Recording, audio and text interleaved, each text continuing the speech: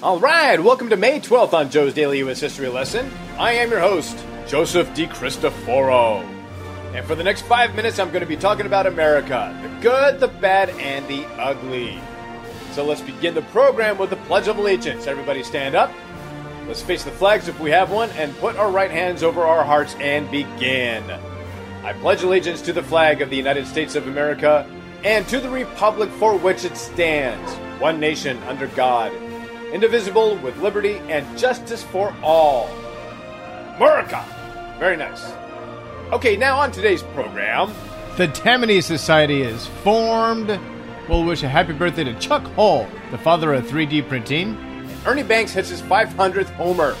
Okay, so now let's get started. 1789, Tammany Society is formed.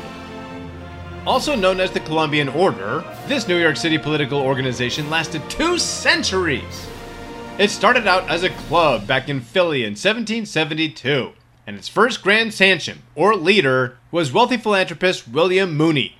The name Tammany comes from Native American Lenape chief Tammanyns, or the Affable, a peacemaker from Delaware who was a friend of William Penn, would no doubt wonder today how his name would become synonymous with corruption after Boss Tweed got a hold of Tammany Hall, which I'll get into in a moment.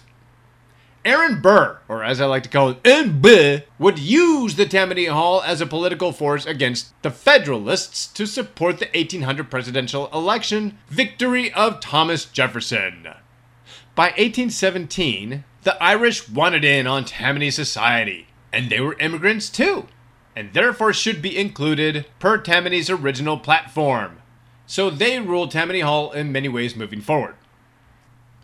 In the 1830s, the headquarters was formed in New York City, thus becoming Tammany Hall, and in 1855, Fernando Wood became its first mayor. But what originally stood for noble ways of servicing humanity got deeper into corruption with gangs like the Dead Rabbits, harassing voters at election booths. Police bribery was rampant, and that was before Boss Tweed got a hold of it. In 1868, William Tweed, the new Grand Sachem, New York City's third largest landowner, now had control of Tammany and, by extension, the Democratic Party. Tweed does have an interesting story, which I detail on my November 23rd ep. In short, he was elected to the U.S. Senate despite allegations for taking control of the city treasury to fill his pockets, as well as voter fraud, and his vast empire would be taken down by reform lawyer Samuel Tilden. And yet, somehow, Tammany Hall managed to rise from the ashes after that. Leaders such as Richard Croker, Alfred E. Smith, and Jimmy Walker dominated New York politics for decades.